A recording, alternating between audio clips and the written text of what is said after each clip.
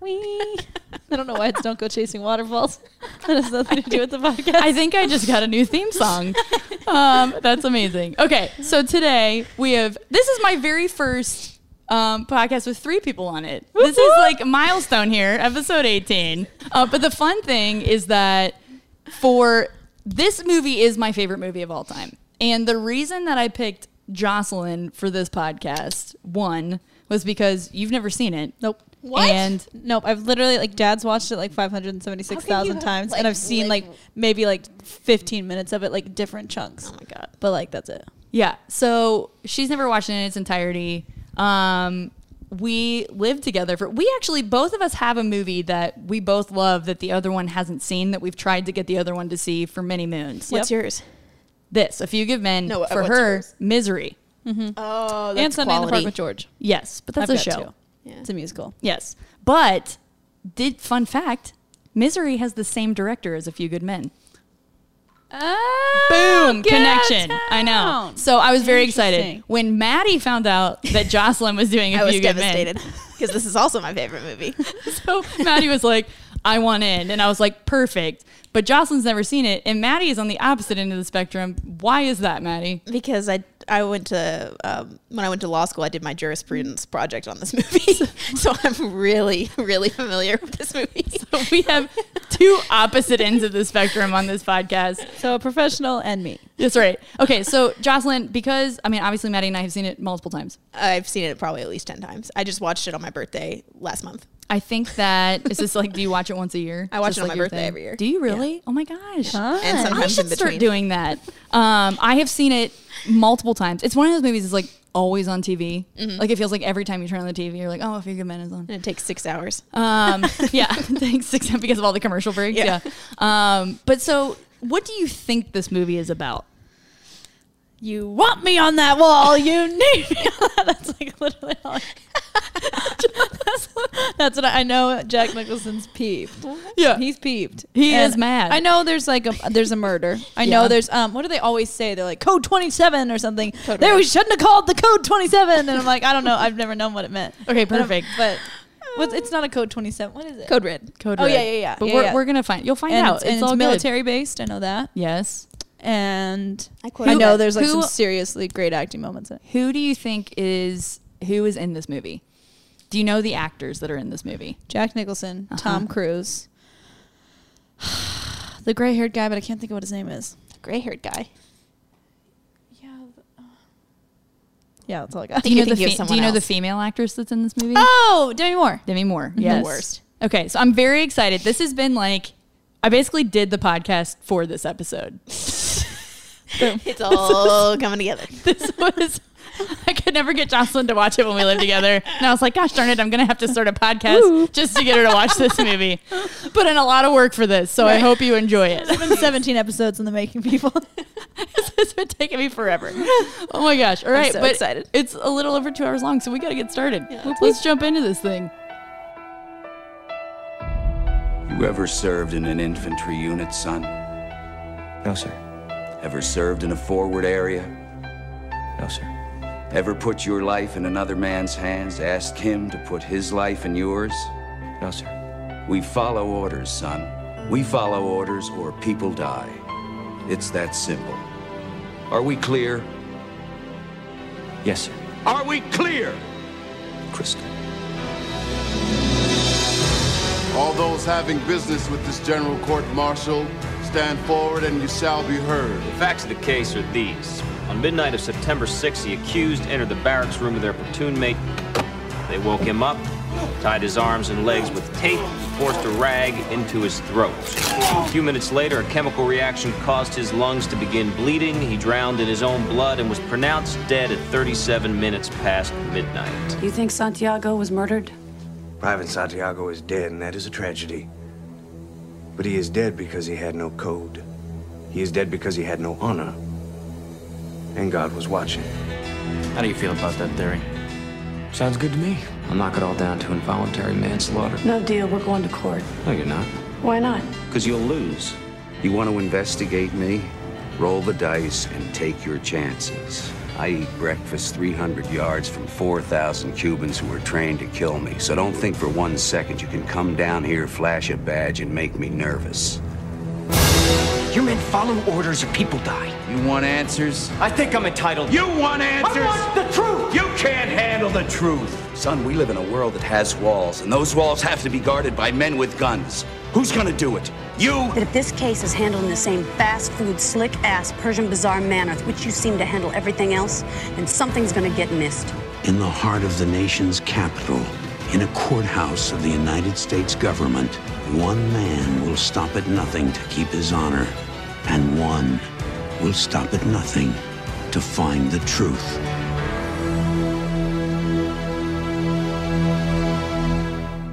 Are we on? We are recording. Oh, jeez. But don't worry. Round two. I'll edit out all the randomness. No. The beatboxing? Well, no, not that. Oh, Good God, woman. this is gonna be my big moment. Your big break. Listen, I feel like this is the good ambiance. Yeah, the clinking. Okay, it's Clinking too of- close, Jocelyn. Too much ambiance. No, it's good. You're right here with us, everybody. Maddie's like breaking down a scene, and Jocelyn's like, I've got lots to say. I Yeah, I'm can't gonna have wait. to like just try to read my handwriting. I know. 'Cause I couldn't peel my eyes you were away. furiously taking notes. Okay, welcome to episode 18 of the podcast, where we have a few good ladies here. I see what you did there. I was like, ooh, I'm gonna use that. My guests for this podcast are Jocelyn Moss, the one and only, and the newly Maddie Berry. Yes, that's me. I know, so exciting. And honestly, I have two experts sitting here on opposite ends of the spectrum. Truthfully, why I chose them both for this podcast episode. Also because I begged. Well, Maddie begged, but then I was like, you know what? Genius. Like Maddie said before, she's a lawyer. She knows all the law stuff, so she's gonna be breaking it down from a law perspective for us. But Jocelyn is the resident expert on acting, and I have to say, like, this is, and you had said before, like, you know, it's just like peppered with good acting moments. Yeah. It's so like talked about in classes. Like I remember like never seeing it, but like that was supposed to be. We had to pick like which movie we watched, and then Yeah. people discussed, and I ended up not picking A Few Good Men. Yeah. But then everyone discussing like these like What did you pick? life-changing moments. Do you remember? Gosh, I don't remember. It was You don't freshman remember? year. But not Finding if you Nemo. Don't knock Ellen DeGeneres. She is an absolute legend. Except for now. Yeah. Okay. She. Everyone has their time. Sure, she beat a couple interns. don't knock Ellen DeGeneres. Wait, come on. I'm trying to use legal jargon. Disproven. Sustained. Assisting the witness. I don't objection. Objection. Yeah. Assisting the witness. You can't help them. That's hilarious. Oh my gosh, that's great. Okay, the director for this this movie is Rob Reiner. We discussed this before. He did Misery, which is one of Jocelyn's favorite. I would assume a great acting with Kathy Bates. Kathy Bates That is woman incredible. is- Yeah, it's shocking. She can do anything. But he also did some of his more famous When Harry Met Sally. Uh-huh. And The Princess Bride was Rob Reiner. So And then this. and this. Yeah, a little bit of a hard And Misery. hard left from Princess Bride. He's really diversifying his portfolio. Writer was Aaron Sorkin, and yes, like you said before, it is based on a play. He wrote it as I had no idea of that. as a play first, and it was actually on Broadway. Tom Cruise went to go see it before they started filming the movie. It wasn't on Broadway for very long, and Astounding. then the movie didn't come. I think it was on Broadway in '89. I'd love to read that because how they showed the different, like, it's not all in the courtroom. Yeah. So like how they showed, like, in the beginning where they like, Yeah. because when I'd never seen the movie, I didn't know that they showed that it actually happened. So I always thought we were just trying to figure it out. But they show in the beginning. Like you didn't realize that we knew what happened from the get-go. The whole time I thought we were trying to figure it out through the whole movie, like Yeah. in the chunks I've seen. Yeah. That's why I wrote that down. I said, you know what happens? You know something shady happened? Is that the first note you wrote? OMG. Something did go on. Shady. That's awesome. But Aaron Sorkin is just like, did you guys ever watch West Wing? No. Ugh, Aaron Sorkin. I think honestly, like, the acting in this movie is what makes it, but the writing is so good in this movie, and that's why I love it so much. And that is attributed to Aaron Sorkin. Fun fact: we talked a lot about the music in this movie. Dun, dun, dun, dun. It's very 90s. The 90s just hit you in the face, and it was like, "This is how you feel." Like it was just like they like basically tell But you. with a synthesizer. Yeah, Jessica made me watch another movie. What was it with Pelican Brief. Yes, that's all I could think the whole time. Yes. It was like Pelican Brief. It's like the car bomb. Dung, dung, dung, dung, dung, dung, dung, dung. Well, like there's one scene when like he gets in the car, like Colonel Murkison's in the car, and it's like this like fun little tune, and the second he gets in the car and the shot changes, he's like bong. You're like, whoa, I guess I'm supposed to be scared right now. But the music is absolutely mirroring my exact feelings. This is so crazy. But the composer is Mark Scheinman, who is huge on Broadway, and did a lot of stuff in Smash. Love Smash. The new Mary Poppins with Emily Blunt. I have no knowledge of any of this. He did Hocus Pocus. I do love Hocus Pocus. He wrote the music in Hocus Pocus and Sister Act 2, which is one of my favorite movies. I've never seen 2. Sister Act 1 too. Sister Act 2, it's one of the weird ones where Everyone the sequel is so much better than the original. I gotta watch it because everyone's like, you have not lived until you see Sister Act 2. You really haven't. We must watch it together. And then our drink for this episode delicious. is delicious. Oh, ambiance. There you go. Oh my God. You missed it, but she spilled half of it on the carpet. Oh my God. Not the new rug. Not the new rug. It's all good. I can't even see it. This is a twist on a cocktail called a John Collins. And because it's a Few Good Men, our cocktail had a few good men in it as well. It has Johnnie Walker, Jack Daniels, and Jim Beam all in one. And we are trash. And we are hammered. So many alcohols. Also has some lemon juice, some simple syrup, and club soda in it. It's actually pretty good. I usually like cherries in it. And but did you like it? Mm-hmm. I was worried when I saw I was worried when I was mixing it, and I was like, oh God. No, it's good. But it is actually It's really good. It's quite refreshing. It's like the lemon bite Yeah, to it. you like that. Okay, so before we get into the Rotten Tomatoes score, so basically like what other people think. If you had to score it, I mean, I know I'm a 10. I already know what it is. Yeah. Maddie and I are 10s all the way on a scale of 1 to 10. What would you give it, Jocelyn? Yeah, I thought that was pretty great. I'd probably 10 probably. Just even. Are we doing Rotten Tomatoes percentages? Yes. So like out of 100%. But I do 1 to 10, and then if it's close, like okay, I convert it to percentages because 100's a lot.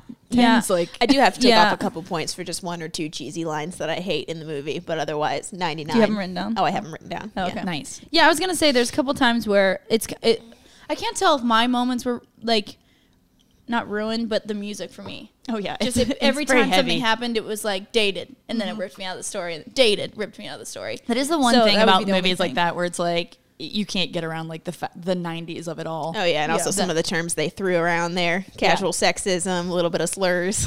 Yeah, Gotta love it. So very 90s. Whew. Didn't And, age well. Demi Moore's haircut is just enough to tragic. send you over the edge. That honestly, that alone would shave a couple points off for me. Tragic. Demi Moore's. It's a military cut, right? That's why it's cut that way. No, I mean it's not. She's got it in a bun. It's like her A hair's in a cute bun, twist and then bun, she's though. got the twists at the front. So she's like taken the front part of her hair down and twisted it up, and then put it in a bun at the back. This whole time, I thought her hair was just cut like that. No. I'm being honest. I've seen this movie Her like hair 20 would times. defy gravity if it was cut like that. I'm like, how is she doing that? No, it's in a with, like, a bun. weird She just Demi never Moore takes her hair shortcut. down the entire time. Oh my gosh. Remember when she shaved her head for G.I. Jane? That was worse. Shaved her head, but then got giant boob implants like 3 months before. She's like, listen. Yeah, I'm pretty sure at some point Demi Moore got boob implants. I gotta say too, like Demi Moore for me is like the weak link in this movie. She's not a great. I've never really like loved her as an actress, but I feel like every time they would do like a cutaway to like a reaction, it's like nothing. There's just nothing on her face. You're like, what are you feeling right now, Demi Moore? You can't tell. If you could recast it, who would you recast instead of Demi Moore, Jessica? Well, I will tell you who was supposed to be cast. Oh. Or the other people that were in the running. Hold on, let me find it because it is part of my trivia. Jodie Foster and Linda Hamilton were Jodie both. Foster. Come on, she would have killed it. Could you imagine her? You chicken shit. That voice. Honestly, if we're going accents, Holly Hunter would have been my. Also would have been good. Yeah, well, because I just think Demi Moore doesn't match up with like the eye thing, where like just in their eyes you can see what they're thinking. Like Tom Cruise is a master of that. Jack Nicholson, Jodie Foster's a master of Jodie that. Foster is a master. Yeah. Like, Demi Moore like, just is like dead in the face. yeah, I get that. And she's like, I don't know. I don't know if she was like trying to play it like I'm a woman in the military and I can't be super assertive and I need to be sort of like, I don't know if that's how she was playing it or if she's just a terrible actress. I can never figure it out. Because they were trying to make her very assertive. Yeah, but even then I didn't like believe it. Yeah. Yeah, but I'm just. Although it was the refuting 90s too, like assertive in the military in the 90s as a woman is very different than being assertive in the military. I did like Yeah. that moment when I thought that was kind of a funny moment when she like they showed her practicing it, and then she finally gets. Oh yeah, and she's screws like, it up. I would. And I was like, oh Yeah, I wrote that down. I wrote the fact that she has to practice what she's going to say and she's asking to be lead counsel on a murder trial is astounding to me. Yeah. She's like, and I'm like, okay, maybe you should not be on the. Yeah, like if you can't even phrase a simple question to your boss, then Okay, you so- shouldn't hold these two's fate in your hands. It's true. So you give it a 9 out of 10, you think? I love that movie. yeah, like it would definitely be like at least like a 90 and above for me if Yeah. we're on Rotten Tomatoes. Yeah. It was just the only like I hate when like there's moments that like rip you out of it. Yeah. And I I'm think that really was just glad the you music. enjoyed it, though. I was worried. Not that you wouldn't enjoy it, but I like sometimes my movies can get really hyped. Yeah. You know what I mean? And Yeah, like no, I this like is definitely one of those that like people are slow like, sizzle. A Few Good Men. Like, Yeah. and I'm I all for will a say, sizzle. this is the movie that everybody I've asked to be on the podcast is like, can I do A Few Good Men? And I'm like, ooh, sorry, reserved. Ooh, I know. that's right. I know. So I'm excited to do this. The tomato meter, which is the critic score on Rotten Tomatoes, 83%. Solid. And then the audience score, 89%. So about what you would have said. 83 From the critics. There's some cliches in there that we as the audience are willing to indulge that critics are not so forgiving with. But and it's not like a perfect movie. Like you watch it and you're kind of like, eh. Like there's some stuff like Demi Moore's performance Brings it not down great. for me. Yeah, like there's not a lot. Yeah. It's not like everybody on their A game, but it's like 90% of the people on their I'm A trying to game. think of another movie Demi Moore's in. Like I know she's in a bunch of like that I've liked. Ghost. Her in, but oh yeah, but that okay. I was gonna say Demi Moore's like bingo moment is like just like the one tear in her eye, staring Single into the tear. camera. Yeah. And that's all the Ghost is. So like ding ding ding ding, she crushed it. She crushed it. But like yeah, because any moment she had to like turn to the camera and like Tom Cruise really broke her heart when he stormed out or like Yeah, and that's so where funny. that- Okay, so this is hilarious. The one movie that I actually like Demi Moore in, and you're gonna laugh so hard for somebody who likes movies. Charlie's Angels, Full Throttle. I've never seen any Charlie's Angels. She plays the villain in that movie, but there's one scene and they zero in and she's holding a gun like this and they zoom in and it's the one tear in the eye and you're like, that is her calling card. That's like For Demi people who Moore's. couldn't see that, which is everyone, she was holding the gun at a 90-degree angle sideways. Because villains hold it wrong. Yeah. Everybody It's like knows straight that. up. That's how you know who the villains are and who the got- good guys are. You have to know visually who they are. Oh man, I do think she is actually holding it like that though. That's in atrocious. the movie. Okay, so I feel like there's so many ways to tackle this. Like I feel like going through it plot point by plot point is too much. It's a very long movie. There's a lot going on. So what I would like to do, if you guys are game for this, is for you guys to both talk about maybe let's do an overall plot summary. For those who haven't seen it, although I think Jocelyn maybe was the last person on the planet that hasn't seen it. yeah, I mean it was made in '92, so I know, but there's some of them, like there's some movies that I do on the podcast where I'm like, oh, I don't want to, like for people who haven't seen it and they want to watch it, I like don't want to give away the ending. But I feel like this one's so popular that it's like most The people have Sixth seen Sense. it. even If you like- don't know that Bruce Willis is already dead in The Sixth Sense, like that's your own fault. Spoiler alert! It was made in 1991. Like, No, I come know, on. it's been forever. There are some things that are, Darth Vader is Luke's dad? What? That's my favorite joke from Pitch Perfect, which is like, his name is literally Darth Father. Like, that's what it's like. Vader is German for father. I was like, oh my gosh, it's hilarious. Oh my gosh. Okay, so quick plot summary. Jocelyn, why don't you walk us through? You didn't want to do the plot summary? Well, I'll do it, but someone back me up. Okay, no, we're all in this together. I was gonna say We're not Plot gonna twist. You have to beatbox it. You have to wrap it. This is we're doing this Hamilton style. Okay, so we start out with a very shady turn of events with two OMG. guys OMG. taping people up. Yeah, OMG, it was shocking. Beep, beep, beep, beep, beep, beep, beep, beep. If that gives you any That was idea of what was happening. really accurate. That's exactly what it sounds Well, like. then I can't remember what it cuts to though. It cuts to Tom Cruise being. Oh, okay. I have a thing about. See, I should not. Do you be want me the to do the person. plot Yeah, summary? I should not be the person. I'll do the plot summary. It's like, don't let me summarize. I've watched this movie like enough times. Are we plot summarizing? Summarizing. And then going back, or are we like Yes. as the plots? Yeah. Well, you can add stuff as we go through the plot summary, and then we'll come back and revisit things. Okay, that we because I missed. really want to talk about the choreo at the beginning. Okay, let's talk about that because it shows Private Santiago getting choked to death, basically. He's getting taped up by a lieutenant. And then it Jocelyn cuts down to the military. What's that called when they do the gun drilling. drill? The gun drilling? Yeah, but Is that what you wanted to yes, talk about? Well, Okay. I literally It's got a said specific name. I know. what it It's is. with- yeah. Well, you're on like a drill team. I remember that from Cadet Kelly, Disney Channel. Jocelyn Moss's alter ego, Hilary Duff. Okay. But no, I literally wrote, holy smokes, the choreo, the ripples. Like It's pretty cool, right? Yeah. I've always wondered like why. I guess they just needed something to put the credits over, but I actually feel like it's shows the discipline and the like order that's in the military, and so which kind of lends it to the whole idea of like they were following orders. You know what I mean? Like you don't really have a chance to step out of line. Yeah, like and precise. And like I think I put 10 minutes of drilling really sets the tone that this movie is a slow burn. That's what I put. Like this thing would have come under 2 hours if they would have skipped all the. I'm telling you, I was like 1 unit, 2 unit, 3. Holy 4 hand on 5, 60 and 7 and 80 and a turn 2 and 3. Adam loves that part. It was so fast. It's pretty cool. Like though. when they ripple all the way down, and then the last guy doesn't even barely puts it down, it ripples back, and then they put the hand underneath the bot. I was like, wow, that's got to be hard. Yeah, it's pretty cool. Okay, so Maddie, give us a little plot summary of the movie. Okay, so you start out, and you're in an unknown base somewhere, and you just see 2 Marines going into another Marine's room in the dead of night and taping him up and kind of messing with him, and that's all you really see. And then it flash forwards to the Marine base in Washington, or the Navy base in Washington, D.C., and Lieutenant Galloway, played by the effervescent and extremely facially active Demi Moore. She's practicing. She wants to be lead counsel because it turns out that those 2 Marines actually ended up killing the one that they taped up. So she wants to be lead counsel for their defense, but her superiors don't think that she can handle it, so they assign Lieutenant Caffey. Yeah, because what do they say she's good at? They're like, she's good at... You're too valuable here. No, he's just saying that to be nice. She's a paper pusher. She's not a litigator. Yeah. So, like, she's a good She doesn't have attorney. the charisma in court to, like... Or the knowledge. Like, there's a lot of, like, really finicky rules, like, when you're in litigation that you wouldn't know. Like, my best friend, she does corporate law. And so, like, she's never been in a courtroom ever. Yeah. So she doesn't know any of the rules or doesn't remember evidence from law school, you know. Yeah. However many years ago. Yeah. So is she just, like... so I guess, like, for her, like, she's really passionate about this. She works in internal affairs. Mm-hmm. So she's really passionate about things that happen internally in the military, and so she feels very passionately about this case, and that's why she wants to be lead counsel. Yeah, she thinks that she's the only one who knows or cares enough to handle it and to take it to court, but she doesn't have the requisite knowledge. Also, my summary of this is going to be tainted from my dislike of Joanne Galloway the whole time. So do you want to know a fun fact? I was like dying laughing because the whole movie she was like, ugh. Joanne Galloway. She sucks. She literally sucks. Aaron Sorkin based her off of his sister. This is based on a true story, and his sister was Joanne Galloway, like different name. So but he like, hated his sister. I guess apparently. So his sister was unbearable. Is that what we're saying? She does put up with a lot. In her defense, she puts up with a lot of bull.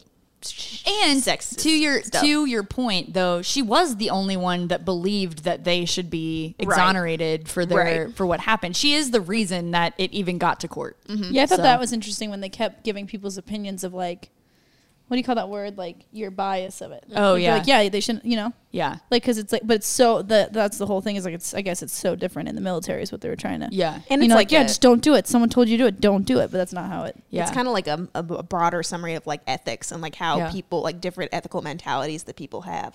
Like what's the best thing to do? You know, like Jessup thinks that whatever benefits everyone is the right thing to do, where Sam Weinberg's like, no, you have to like do what's right by the individual. I thought that was, I actually wrote down there in my notes that I was like, it's interesting that we even know why Sam or Joanne do or don't want to be on this case. Mm-hmm.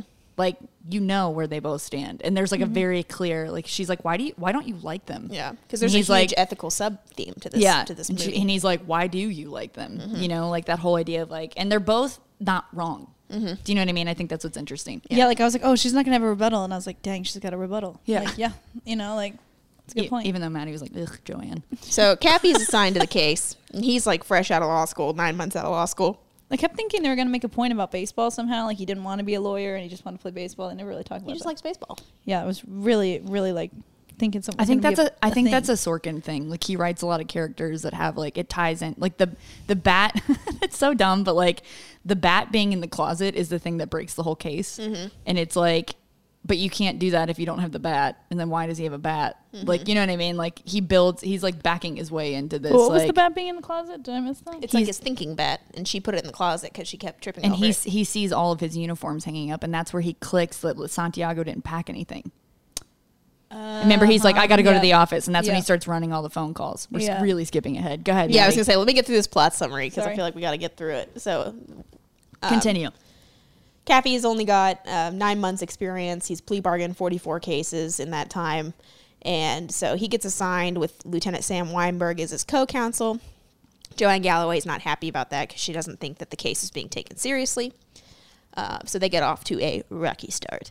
Yes, they do. They all go to Cuba, Joanne, Sam Weinberg, and Caffey, and they meet Lieutenant Colonel Jessup. But we have a flashback first that shows that Jessup, his subordinate Markinson, and their subordinate Lieutenant Kendrick are discussing Private Santiago. It's a flashback to before he died and how he's subpar. And Jessup ultimately decides that he's not going to transfer Santiago like he wants to be transferred. He basically it's kind of a great scene where he's like, oh, should we all just relieve our positions? And he calls in his assistant, call the president. We're going to step down. It's a great scene. Right. Yeah. And again, that's with Jessup's kind of utilitarian view of everything. Colonel Jessup played by Jack Nicholson. And Kendrick played by Kiefer Sutherland. And Markinson played by someone Jocelyn knew for some unknown JT Walsh. I can't remember where I know total him from. Side note, you know where you know him from. JT Walsh plays Ed Collins, who is a prosecutor in Miracle on 34th Street. Yeah, I was like, I know him. Yes. That's hilarious. Great movie. Ugh, the best. I just realized two of my favorite movies are courtroom dramas, and I think maybe I should have been a lawyer.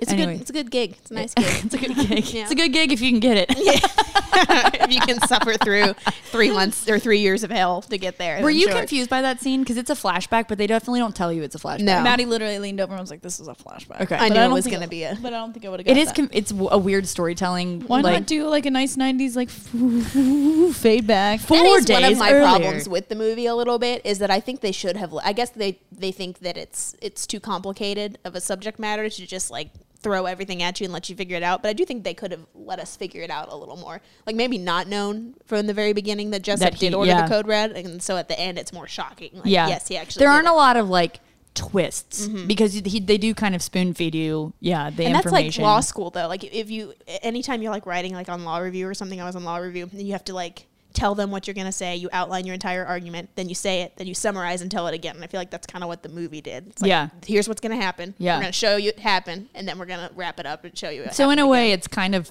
perfect, but it could have been, but maybe storytelling wise, it would have been better to. More suspenseful. Yeah. Okay. So he's never going to be transferred off the base.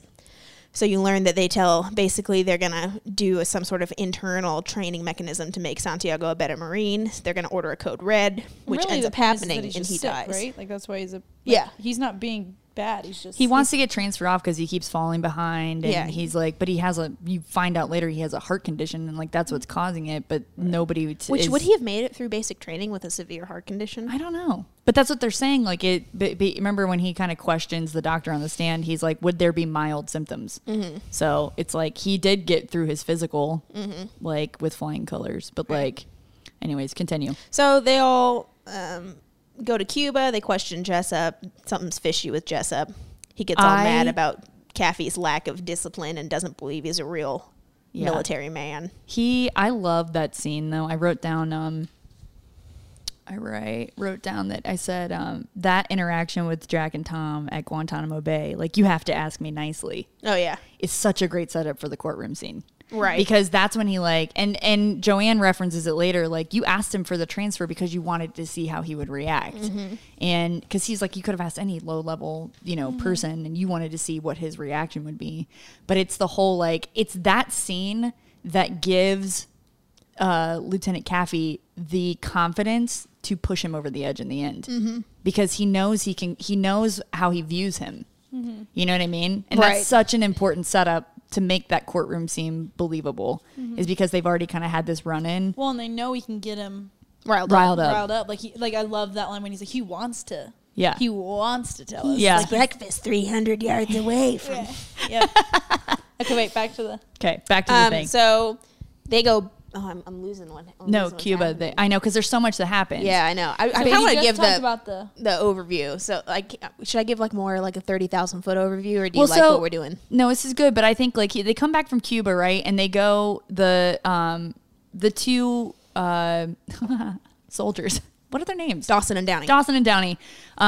They start questioning them, and basically, Tom Cruise is I think we have an excellent plea bargain here. He's basically on the mindset of I can plead this out, and they won't do it because of their code. Twist, 90% of all, not in military cases. I don't know the statistic for military cases, but 90 to 95% of all criminal cases plea bargain. Only 5%, Go to 5 court? to 10 go to trial. Interesting. Interesting. But basically, because of their code and this honor and whatever, Dawson's like, no, if I did something wrong, then I need to reap the repercussions of that.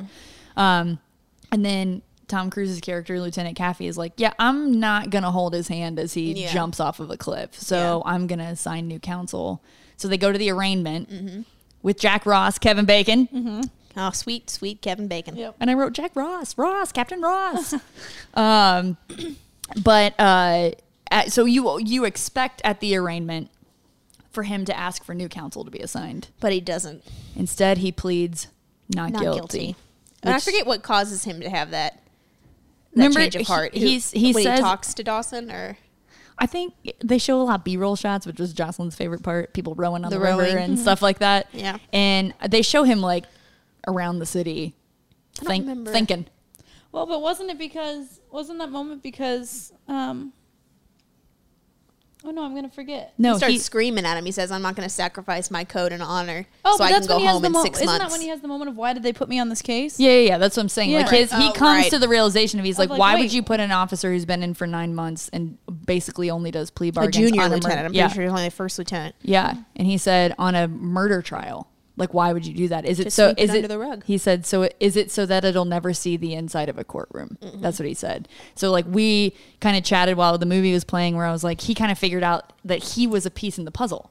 Like his character was like, they were trying to hide something, basically. Well, they didn't want to put Jessup out there. Yeah. The whole loose cannon Jessup. The whole loose cannon Jack Nicholson. So then it goes to trial, and the rest of the movie is the trial.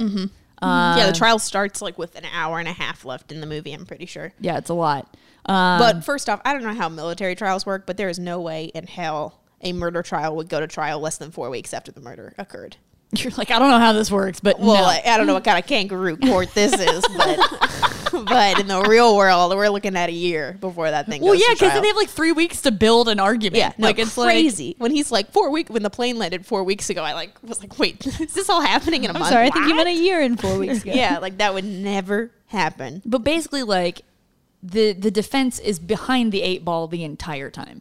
Like they don't have 2 legs to stand on. They don't have any real evidence. The claim is that The defense never does. Yeah, they basically are saying like the only evidence they have is the eyewitness of 2 people who are the murder suspects, basically telling them that their commanding officer ordered a code red, which this code red is basically like interdisciplinary action within the ranks where you do something like Like hazing almost. Yeah, it's like a hazing. Yeah, where they use an example of another soldier who did something and they just withheld food. Oh yeah. Well, I was gonna say the guy. Remember he dropped his GI gun and shower. they glued his Oh, yeah. glued his hand, like put glue on his hand so like he wouldn't drop the gun. Right. Yeah, and it's like usually like fits the bill of the crime, so to speak, of what they've done. Supposed to be harmless, but they can get out of hand, which is why the military is not supposed to let them happen anymore. Right, and there's not really like it's not an official thing. Like it's just something that's like happened over the years in the military and blah blah blah blah blah.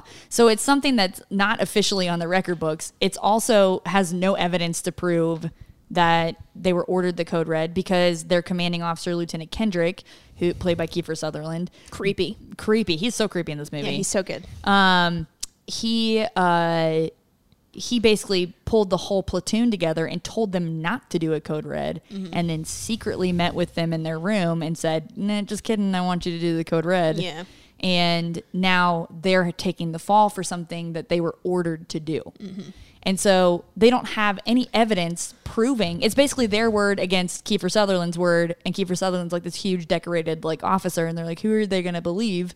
The 2 people Kiefer that Sutherland's not going to rat out anyone else. He's No. like a diehard Marine. Yeah, he's like diehard, which is why like Colonel Jessup like loves this guy.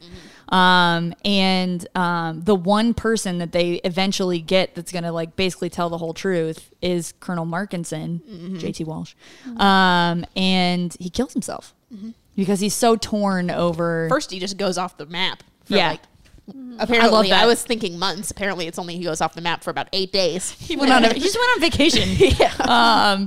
But like that was the guy was like his first 17 years in the service, he was in counterintelligence. You're never finding that guy again. I wrote that down. He goes, what did he say? There is no Markinson. Yeah. Or something. There is no Markinson. Yeah. But Markinson's gone. There is no Markinson. Yeah. But he's feeling guilty, right? That the fate of these two, like these guys are going to be disbarred from the Marines. Like they're going to go to prison for probably 12 years. All this stuff, or life, like whatever the thing is going to be. And it's because he helped doctor the logbook, signed a transfer order that didn't exist. Mm-hmm. And he was basically part of the cover up that Jessup put in place. Right. And so he comes back because he feels guilty, but then not enough to actually face the music. Right. Yeah. So he kills himself. So they lose their star witness, basically, that they're hanging everything on. And now all they have is the word of 2 accused murderers against 3 decorated military officers. And so their last resort is to bring in Colonel Jessup and basically try and push his buttons to try to get him to talk. You can't see me, but I'm shaking my head slowly, just shaking it. Because that's the worst strategy ever. Because no lawyer would put Jessup on the stand. It would just never happen. He would just never do it. Even if that person was Jack Nicholson? Even if that person was Jack Nicholson. I mean, I wouldn't do it in a civil court or in a criminal courtroom, let alone a military where I could be charged. Well, yeah, because like that's the big thing is like if he accuses him of something and he doesn't get him to basically like say that he did it, he gets a court martial and he's done. Because like in criminal court, you could do that and put him on the stand and ask him all these crazy questions, and you're going to get off scot-free. But they say that like 4 times in this movie. They're like, your career will be over if he doesn't, and he's like his dad's this huge defense lawyer that he's basically living in his shadow. He's got something to prove. Yeah, he's got something to prove. And he's basically just doing it on a hunch. Like he's like, I'm just gonna see if this will work. And that's like the number one rule of like a cross-examination is you do not ever ask a question that you don't know the answer to. So like you always, like the goal is to try and ask yes, no, 1-word answer questions to like get your own point across, and you need to know that they're going to say yes or no or yes or no. And the line. I'm sorry, line. Is it yes or no this time? Line. That wasn't in my script one moment. The correct answer was no. That's your line. And that will get my point across. It's just like, that's not dramatic enough for movies, Maddie. I know. Yeah, clearly. You should see, like, this is the movie that made me want to go to law school and made me want to do JAG before I realized that I was physically incapable of doing JAG.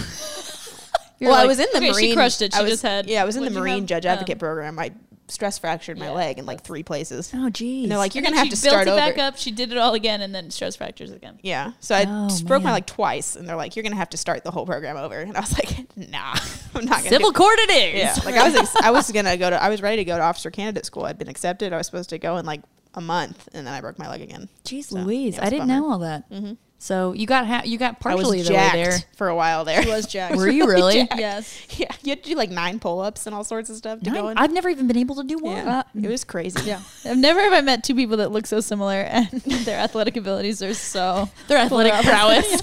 Well, I'm not in shape anymore now. I'm just like. Oh, you're right. Oh my gosh, that's hilarious. So he gets him, but we all know the scene. If you haven't seen the movie, you know the scene. Everybody's heard it. You can't handle the truth. But it's so good. So this is the first time you'd seen this scene in context, basically. Yes. And the build up makes it so much better. Yeah. Mm-hmm. Like, yeah, I think I put like sizzle, sizzle, sizzle, boom. Yeah, sizzle, sizzle, sizzle, explode, whoa. Yeah, because because the stakes, you don't understand what the stakes are when you see the scene out of context. And when you see the scene, it's like total high risk, high reward, right? Mm-hmm. Like the high risk of him being court-martialed and them losing the whole case and him like basically like forfeiting his entire career, or the high reward of basically him acknowledging that he did order the code red. Right. Mm-hmm. So like, and they show that you even commented on it. Like they show him drinking the water, and you're like, oh my gosh, he's shaking. Yeah. Tom Cruise's arms literally like he can barely drink because his hand's shaking. Because he's like, he knows his career is over if he messes this up. Yeah, if he doesn't. But it's so great how he, and I would assume this is to me, this doesn't seem like a tactic you can teach in law school. Like you're probably either good at it or you're not, of leading the witness and crafting basically he backs him into a corner where he can't and that's that's what makes him lash out. But then I thought that was such a good moment when the judge is like, you do not have to answer that. Yeah. Like he didn't have to do anything, but like they knew he wanted to. He like screwed himself over by like his own pride and his own like, I'm number one. I've made it this far. Yeah. Basically and it's interesting too, because he obviously does get him to admit it. And then he still doesn't understand what he did. Like that's how, he still doesn't understand that he just admitted to something that's going to put him in prison. And like, because he doesn't think it's wrong. He doesn't think it's worthy of prison or worthy of a court martial or anything. But like he's like Lieutenant Caffey hedges so many bets on this one, and he bets on so many things about his character, of like that he thinks he's right, that he wants to say it, that he's like, you know, like that he's so freaking annoyed with Tom Cruise's character that he can just push his buttons and get him to say it. And so, you know, like the build up to it, and so it makes the scene so much better, and so it makes it so iconic, you know, like that's why it's so. That scene at the beginning with Markinson is so good. Yes. I was like, and if that hurts your feelings, then I'm better than you. Yeah. Like he's got a pride issue. Yeah. Like he can't, like a thing where he just thinks he's right and he's made it this far, and so no one questions him. Yeah, he feels question him. He's like untouchable, basically. Yeah, right. Like, and then he realizes like, huh. What's his line that he says after they secure the witness? Your favorite line from the movie at the end? The threat he makes. Oh my God, he literally says, "I'm gonna rip your eyeballs out and piss into your dead skull." I was like, what? Well, and then me and Maddie had a whole discussion of like, would that actually kill you, ripping your eyeballs out? I went to the bathroom for 2 minutes and then I came out and they were like, would you have to rip their head off first? I think rip the head off, pluck out the eyeballs, right? Tinkle into the dead skull. Tinkle. That would have been good. Yeah, because I don't think the eyeball removal in and of itself would be lethal. I think that would, it would be very uncomfortable. I mean, it would be painful. Yeah. Yeah. And also, like, there is just open sockets. Yeah. I mean it's not like eyeball and brain, right? No, there's sockets beneath your eyeballs. Yeah. Yeah. I mean, I guess I'm a lawyer, not a scientist, guys. So I'm not what's it, an ophthalmologist? What's bones? What is she? What's bones? She's what is she? A forensic anthropologist. That's what she is. Okay, so that's an overall summary, but now I want to hear from both of you. Dive in. That important part too at the end. I guess we can get to that too, but what they get charged with. Oh yeah, no, that's good. Let's talk about that. So through this what they get convicted of. Yeah, well, through the movie they're like more afraid about their status as Marines, and like that's why they don't want to give up on the case. Like they're like, no, we don't want to be dishonored, and then they get off on the murder charge, off on all the charges except they're dishonorably discharged from the Marines because they did something bad. And you can just see on both of their faces like the absolute devastation. Yeah, but then it's such a great moment because Downey's like, and they kind of play Downey as like he's not all there, like he's not as smart as Dawson is, and he's like what, you know, whatever. He's like all like worried. We didn't do anything wrong. Yeah, we didn't do anything wrong, and Dawson's like, we did. We're supposed to fight for the little guy. We were supposed to fight for Willie. Well, but it seemed like he kind of did. Like he made the wrong move. That's what was sad about it, because he said something else where he stuck up for him. Yeah, he always before that wouldn't let anyone give him a code red. But the difference there was he got a direct order telling him to do it. So it wasn't just like his guys wanting to haze him. It was. But I think it was an interesting, like they do make a point of during the trial showing like at least 2 instances where he had compassion on another soldier, and that was the victim of a code red, kind of showing who he is as a person. And you don't think the goal when they're doing a code red, that he would never have thought that he would die. Right. You know, that's not like something they weren't that trying to kill him. Crossed his mind. Yeah. Yeah. So. Like they were just going to shave his head, I think is what they said. Yeah, and they were trying to, I don't know what but it was bad. Yeah. It's bad when they show, I know it's always jarring to me at the beginning where you're like, yeah. I also feel like they would have cleaned up the blood by then on the floor. I don't know. After the NIS had been there and investigated it, like they would have cleaned up the blood. It wouldn't just still be hanging around when. I don't know. It's an open crime scene, Maddie. I don't think you know. I don't think you know how this works, but you're not allowed to touch a crime scene. And I know you leave that stuff so the audience can see it. Okay. Thank you. It just doesn't matter if the audience can't see it. The audience needs to see it. Okay, so Maddie, from a lawyer's perspective, walk us through some parts in this movie, some stuff you were furiously jotting down notes over there. Oh yeah, so like for the most part, the courtroom scenes, and again, I never did a military trial. I'm like a very baby lawyer. I've only done 2 trials, so that's 2 more than Jocelyn. My statement here is limited. I think I did one. I've never even acted a courtroom scene. Get You can't handle the truth. Well, I've done 2 real trials. I've did a bunch of trials because I was on the mock trial team in law school. So I did a lot of like fake trials, but I only did 2 criminal trials while I was with the Commonwealth Attorney's Office. Actually, that's not true. Do you count the Oklahoma courtroom scene? Oklahoma on the prairies of the. I do. It's counted. You both have more experience than I do. Granted, mine was an 1800s trial, but I think to say that's not as genuine is just simply ridiculous. But for the most part, the law was pretty like solid until the very end when he's cross-examining Jessup. There was one thing in the beginning where he's talking with that. Remember when the attorney comes and yells at him when he's playing softball? Yeah. There's no way that case would have even gone to the plea bargaining stage if the dude just had oregano. Like, you can't charge someone with possession of a controlled substance if they don't possess a controlled substance. Right. I thought that was a joke. He kept saying it was oregano, but it was weed?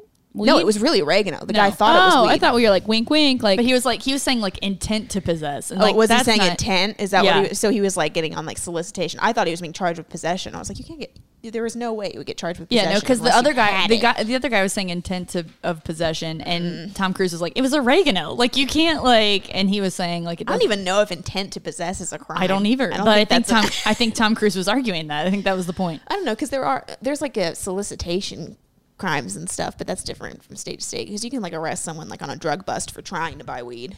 Yeah, but like.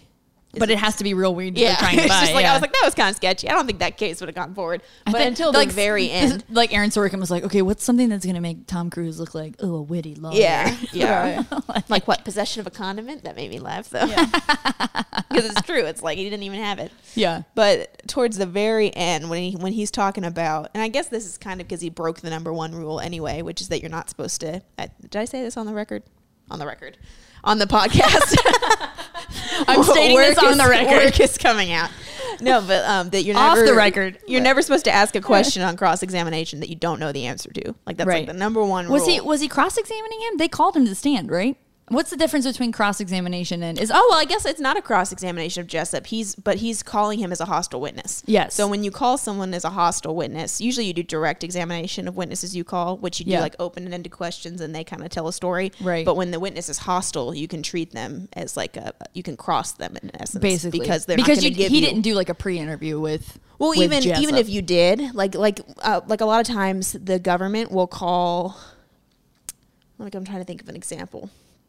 Like, you could call someone on your side of the case that's detrimental to your case, but you still need them to tell you what happened. So, like, they're not going to want to just answer your questions. So you can treat them as a hostile witness to, like, get them to answer the questions you want them to, because otherwise they're never going to answer them. Yeah. Does that make sense? Yep. Mm-hmm.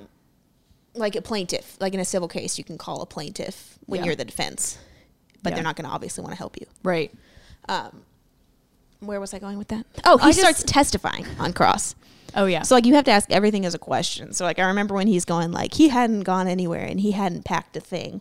Like, that would have been something that, as an attorney, you'd save for closing argument. Like, you'd ask him, like, you'd hand him the record and be like, the telephone record, and ask him, did Santiago make any phone calls? And he'd look at it and go, no. And that's all you'd ask. Yeah. Then you'd be like, you can't say that stuff? No. Like, you wouldn't make these, like, grand statements. Right. Yeah. The thing is, you want to get all the facts out from that witness, and then on your closing you tie it all together and like your theory of what happened. So like, you'd say, remember he told you that he didn't make any phone calls, remember he told you he didn't pack anything, well, this is why that is.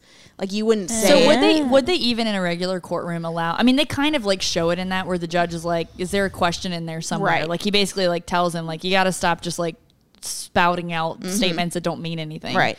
Because he was testifying in essence. He wasn't like but it was definitely in his craftsmanship as a lawyer to push his buttons. The whole point he was doing that was he was crafting a story to back him into a corner and push his buttons, which is that something that lawyers do. Oh yeah, for sure. But they wouldn't do it in that way. Like, there's something called like you save the grandiosity for your closing argument. Yeah. Because all you're doing, if you let them know what you have beforehand, all you're doing is giving them a chance to weasel out of it. Gotcha. Like, giving them a chance to say, well, no, I was doing it because of this. So like my trial professor always called that the Matlock question. Like, Matlock on TV, he's always like, you killed him, didn't you? Like, that's one question too far. That's the Matlock question. That's the Matlock question. Like, you don't ask that one. Like, so did you order the code red? Right. That would be the Matlock question. The reason he had to do that, though, was because he had to get him to say it. Yeah. So, like, I guess that's why he did it. So do you know what's really interesting is, and I'll get to the actual, Oh, here it is. Oh, and then so the play actually didn't end that way. Oh, it didn't. It ended with him getting court-martialed. No. Okay, dang. So Sorkin said he enjoyed working for Reiner, even though the director ordered him to make countless rigorous revisions of his screenplay. Jeez. One major revision, unlike the play where a doctored logbook is the smoking gun that gives Caffey the break he needs, Reiner insisted that Cruise's character win the case on his courtroom skills alone. Okay, see, that would have made it way more believable legally because you have evidence. Yeah. So in the play, the doctored logbook from Andrews Air Force Base actually existed. Yeah. Okay, so it showed that a flight landed. Yeah. Okay, yeah, that's evidence because then you have a reason. Yeah. So then he wouldn't have been court-martialed. Right. But so in the movie, Rob Reiner was like, "Nah, I think it'll be more dramatic if you didn't have anything." Oh, it's definitely more dramatic, but it's way believable the other way. And it kind of like, I feel like it kind of takes away from his courtroom credibility a little bit because anyone as an attorney who watches that movie is like, that would never happen. Yeah, why would you do that? Yeah. Yeah, like that's a terrible idea. So Yeah. I feel like having the doctor's logbook and being that thorough to even think to look at that logbook would have been more of a testament to his Doesn't it make you want to capabilities. read the play though? Mm-hmm. Yeah, I like want to see the play. I want to like find it. I love stuff that's like transitioned over, like, and how different it is, and how That much makes me so mad because like, that would have been way better. Well, like in a movie, like it's not, I'm not at all saying a movie's easier because it's so much harder in different ways, but it's just like you can cut and you can, and you're not like like moving the courtroom like off the stage. Give us 10 seconds, we gotta get this thing off. Now we're in the apartment. Yeah, Right. exactly. Okay, so Jocelyn, from an acting perspective, what'd you think about this? I mean, there's some like knockouts. I have a note of like why are bad bum men in movies. You can say badass. I've badass said men badass. in movies. Why are badass men in movies always eating? Like Brad Pitt? Like I'm like, what is that? Yeah, Yes. like Brad Pitt. I wrote down Brad Pitt in Ocean's 11. Yeah. Ryan Gosling in It's Crazy Stupid Love. It's like, wow, and he's like eating a big piece of pizza. Yeah. Like, what is that? That I makes actually him- wrote, like, I love the character choice to have Tom Cruise always eating. I actually feel like it's, I've always thought this, especially the scene where he walks in with the apple to Galloway's. It actually changes the way you act. Would you agree with that? Yeah. Well, I think it's a thing to show that you don't care. Yes. Arrogance. Like arrogance. Yeah, It like adds for sure. that like added element, like he's holding it in his mouth and like he's like pointing and like he's not actually saying anything because he's holding it, and then it's like the whole his hands are sticky from the apple. So he's rubbing them. Yeah, like it just makes it. Yeah, you're right. Yeah. It makes it look like he doesn't care that he's not all there. Like he's focused on something else. Yeah. Yeah. Yeah, absolutely. Because it's like so disrespectful to do. I would never go into like a meeting with someone I'd never met and like be eating something. Yeah. I just never do that. Yeah. Let alone if you're in the military. Yeah. And meeting with a higher ranking officer. Right. Yeah. But as an actor, that's like the best thing you can have is like, give me an apple. Oh my God, amazing. Thank you. You know what I mean? Like, I am gonna play so hard off of this apple. Yeah, but like, like him leaving it in his mouth and then like all the stuff you notice, like exactly like, okay, I can't touch that now because I'm like, it's so good. Like, Well, it's always like better even to like he play. rubs it on his on his uniform. Like it's another like it's a really small character thing of like his disrespect for the military In the uniform, to a degree. yeah. In Right. the Yeah. uniform. It's such a small thing, but you're like, rubbed his oh, sticky he does. fingers Yeah, on he it. rubbed Yeah. his sticky That's a fingers good all point. over it. Like, I love little stuff like that. Yep. Okay, wait, let me see what I have next. I have like a couple of the classic Tom Cruise. Like I feel like so many movies I literally wrote a classic Tom Cruise cracking moment, always great. But like his thing at the end and then his I can't remember where it is in the movie though. I Know the Law. When he's fighting with her. She's drunk. Wait, no, it's not when he's drunk. No, it's before. Remember, he's like, I know the law, and she's like trying to get him to do it. It's right before. It's when he decides that he's gonna ask for But new what is he counsel saying? on the. Remember? Oh, right. He's I saying, love that line. That was so good. I But only she's wrote down, I saying- know the law. Oh, hang on. She's saying He says it that- doesn't matter what I believe; it only matters what I can prove. Yes. Like he says that. Right. Like such Yeah. a great line. Yeah. And that's so true. Like, it doesn't matter what you know or what you think. Like, if you can't get the jury to think it, then it's non-existent. It doesn't matter.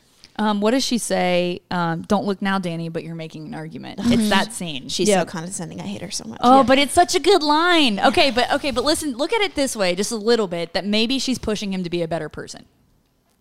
A reckless attorney is what she's pushing him to be. Okay, in the narrative, Maddie, she's pushing him to be a better person. Should he plea bargain all those cases? No. Should his first thought when there's a murder case be to plea it out for 12 years without even looking at it? Anything? No. So I get that she's like, he needs to be a little more thorough.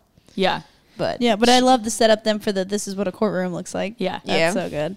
This is the writing's so good. Like there's so many payoffs to like, and I think that's like there's always like like people say cheesy lines, but I love when an actor can like push through. Yeah, the cheesiness Yeah. of it. Yeah, Like it didn't feel like out of place to me. Yeah, or nothing anything. Tom Cruise said. I'm sure there were some cheesy lines that if anyone else said them, I would have thought they were Yeah, cheesy. like I always think like when you're like, oh, that's kind of cheesy, but I totally bought it. I'm like, that's like a good actor. You know what I mean? sold. Yeah. Like because like I just felt like because yeah, that's just such a he like oh, this is what a courtroom looks That's like. what a courtroom looks like. For some reason, I wrote nice opening statement, Kev. Apparently, I'm the lawyer now. Kevin Bacon really slayed it. I was like, dang, they did it. Lock him up, boys. Really presented all the facts. Oh, see, I have opening statement by Kevin Bacon leaves much to be desired. I'm like, book him. But I did write that in the beginning. Once he goes up to the jury, he was standing really close to the jury box. I was like, geez, Bacon, back off. Like, Back off. Give him some space. They're staring up your nose. Another classic movie thing that I wrote down that I always notice. I'll have a beer, please. I was like, Bud Light, Blue Moon, Braxton, Modelo, Corona, Heineken. Like, What kind of beer do you want? She's like, just be Sir, this is a bar. You can literally have whatever you want. Please be more we have specific. 50 kinds of beers. Right. Which beer would you like? Right. Oh, it's funny. Oh, I loved how hilarious. you recognized Cuba Gooding Jr. solely by his voice Oh, before I they showed love who it was. Jocelyn goes, Cuba? Like, he just starts talking. She goes, Cuba! I love Cuba Gooding Jr. Mostly from his work in Snow Dogs. Snow Dogs. I also realized that his mom in Snow Dogs is Uhura from the Star Trek series. I did not know that. You've never seen Star Trek? Oh my god. Well, I know Cuba Gooding Jr. from his other pairing with Tom Cruise, Jerry Maguire. I flipping love Jerry Yes. Maguire. Show me the money. I've never seen that. Oh, it's Yeah. I just made Maddie! watch it. I need to watch it. That's my mom's favorite movie. It's so good. He's an It's- absolute maniac. Cuba Gooding Jr. and so is Tom Cruise, but Cuba Gooding Jr. they're is crazy in that movie. I need to watch Yeah. it. I've heard it's good, and it's got a really good Rotten Tomato score. So I looked it up the other day. You need to watch that. It's episode 7 of the podcast. So, But I think what I like about Tom Cruise as an actor, I wrote this of like, what is the subtext of Tom Cruise's lines? Like he I don't know how to describe it. Like he's never just. We always talk about subtext as actors of like I can ask like, are you wearing that? Or like, are you wearing that? Like it changes. Right, what I'm thinking changes how I say it. And Tom Cruise always has. Like he never just asks anything. It's always like he has like this weird subtext. Like I wrote down for some reason, I'm gonna put Jessup on the stand. Oh, when he's But, like, yelling at her out the car door? Yeah, but like it's not just I'm gonna put Jessup on the stand. He's like, don't swear to God, stop walking away. Like, you know what I mean? Like he just always like has, he says so much with how he's saying it. Yeah, with like not important lines. Like and that's why I try to teach my kids of like you can be saying one thing and like mean something completely different or like up the stakes and all that. Yeah. But I just think he's amazing at that. Amazing Jessup impersonation. I know. Oh, Did you know? Okay, so that was improvised. He wasn't supposed to do that. And when their reactions in that scene are real, accurate. like they didn't know he was going to do that. Well, so was the line written or did he add the whole? No, the line was written, but he said it like Jack Nicholson. That was the improvisation. Oh yeah, that's awesome. Yeah. Yeah, that's awesome. I think too, like, we'll continue. I'll talk about No, it you're in a good, go. second. I was gonna say, like, everybody always, like, you said that, like, every movie that Tom Cruise is in, goes from 0 to 60 in at least one scene. Oh, yeah. Where he just loses it. Do we or not take the advice of the galactically stupid? He's yelling at her. Which I actually said the drunk Tom Cruise scene, everybody talks about the courtroom scene, and I actually think the drunk Tom Cruise scene is this on the same level of acting as the courtroom so scene. good. Like, and nobody. See, I felt that way about the Tom monologue. I know the law. Oh, yeah, like, that was the striking moment to me. But I think it's maybe because Demi Moore was less involved in it. You know what I mean? When Demi Moore he's as drunk, the audacity of Joe Galloway and that to have completely messed up the entire day of trial, and then he comes in drunk, and she's like, "Are you drunk?" I blew so everything. judgy. I'm like, you just ruined this entire day, and now you're asking him if he's drunk. To borrow a line from another part of the movie, I'm most certain I've earned it. Yes, And that is accurate. She royally messes up so many times in that Oh trial. my gosh, It's when she objects multiple times. But Well, I will in her defense, like she's dealing with him who's like this cocky, like you're not giving, like we know Tom Cruise, like it's like, okay, another acting thing of like you expect to win, but you don't know if you're going to win. Mm-hmm. So once you've watched the movie once, you're like, okay, he's going to do it. So just shut up and listen to what he's saying. Right. But in her defense, as her character, she's like, you don't know what you're doing. You came into this half-assed and now. But they already discussed it beforehand. Yeah, they that's said true. don't. He's like, don't be too over anxious. Don't do do this. Don't do that. that. Yeah. And that's like the worst thing you can do, because now whenever the jury thinks back about that witness, all they're going to remember is that she was like freaking Desperately out. trying. Yeah, they're not going to remember his cross, which was really good. Right. It's like completely overshadowed. Yeah. But I think like, so Tom Cruise has his outbursts in every movie, and he's like the king of, oh my gosh, like in the courtroom scene where he's like, I think I'm entitled to them. And you can literally see the vein popping out in his forehead, and his face is like red. Right. But he also I feel like he doesn't get enough credit for the quieter moments. Like when Colonel Jessup gets up off of the stand to walk out when he didn't dismiss him, he's like, I'm not done. Well, Sit which down. plays back to the scene earlier. Yeah. Where he's like, I am not finished. Sit down. Like it's the way he says that, and it's so commanding, but it has no like volume level to it at all. Do you know what I mean? Like, well, and it's I think so that's centered. But if you watch when Jessup turns around. Yeah. Like, and I think that's like the whole thing is he's playing to like his sense of, I'm in charge. I've made it this far, and I'm not gonna let this little you've kid worked tell your me way what up. to do. Like, you Yeah. would feel like, okay, now I'm in this untouchable place. But like I loved that moment when Jack Nicholson turned around and like could not believe that he said that to him. I was like, oh. Oh, and that's honestly like, and this is like every character in this movie, every actor in this movie, with the exception of Demi Moore, is firing on all cylinders. Like the judge, with the exception of so Demi Moore, great. Like when he's really please the court, he would like basically like call me Colonel. He's like, I've earned it, and then the judge is like, you will call me Judge or Your Honor. I'm most certain I've earned it. Judges are, but I think that was constant. Like through the whole thing it was like a constant power struggle power for struggle, everybody. Like then the judge is like, no, but I'm in charge. It's like sit down. You sit down, I'm number one. And I just thought that was like, but I think struggle. I think it's a very hard thing to play drunk. I would assume. I've never tried to act drunk. But like, nor have I. But I would assume as an actor, I don't know, you're an actor, have you ever had to play drunk? Yes. Is it hard? Because so it's always like your obstacle, right? So like I think a lot of times if you're an actor and like a newer actor they just play. I was gonna say, I feel like I'd overact it. Yeah, like, and that's a thing you fall into. It's like I'm drunk. Can you tell I'm drunk? I'm drunk. Instead of like, no, like most of the time when you're drunk, what are you trying to do? Trying to prove that you're fine. Drunk, you know what I mean? Like, so it's like it's the obstacle to you as you're drunk, but you're still trying to get your point across. You're still and so that's what I think is hard about it, is like the subtlety of like. There's this thing, and I always think it's so interesting. I talk about it with everyone. Is like there's this lesson where there's a bear chasing a man into a house. And so, like, what's the man thinking? Like, he knows there's a bear chasing him, right? The bear is chasing him. He's aware of that. But what's his goal? Get to the house. Yeah. And so you can't, as the actor, play like, there's a bear, I'm wasted. You play, I'm trying to get what I want. Yeah. And that's inhibiting you. Yeah. Right? And so that's where I think, like, that's what I thought was so good about it, is he's, like, trying so hard to act like normal, he can still keep it together. Yeah. Like, But he's it's like, just- even when he like walks, like, he gets up and he kind of like stumbles a little bit. And even like his eyes, like he's like searching. You know what I mean? Like I just think it's such a good, like, to me, like, he blows up in that scene, which is classic Tom Cruise, but the actual like subtle acting of that scene of him being like totally hammered and then when he's so talking good. about his dad too, it's like the most authentic you've ever seen him when he's talking about his dad. Yeah, like after she leaves and he's like, everything kind of quiets down. And that guy being like, don't do this to yourself. Like, yeah. Yeah, I think it's like, I think it's really, really good. This whole like, what do we get, Johnny? Like he like goes up on that whole thing. Like, that's right, a court martial. Well, and I think that like that's an like amazing writing in itself of like, you know, for those of us who have been too drunk, like you don't always listen to. It stops becoming about anybody else, but like what you want. Like, it like almost laser focuses on what you want. Yeah. And so all he wants is to get his point across, and like no one else is even listening or saying anything anymore. Yeah. Not that they're not listening, but they're just like shocked. Yeah. And standing there. He and like in classic, like usually drunk person fashion, like he just pushes it too far. Yeah. Which then she leaves. And then why they let him drive the car to chase it's her? because the way that they decided to film the scene had cars parked on the other side of the street, so he couldn't be in the passenger side because the cars would be blocking the shot. Do you know what's hilarious is I've thought that before, but never noticed that Sam is in the car. Because Maddie goes, Sam is in the car. Why isn't he driving? And Tom Cruise gets out of the car, so he could have been on the passenger side. Right. They they should have just had him in the really not and based safe. on that little whatever bottle of alcohol that was, I can't remember. It's Jim Beam, which is in our cocktail. But it was like 2/3 gone. Yeah, he was maybe drunk. 3/4. Yeah, It was like, well, like I think like 85%. If there was like not much left in it. Yep.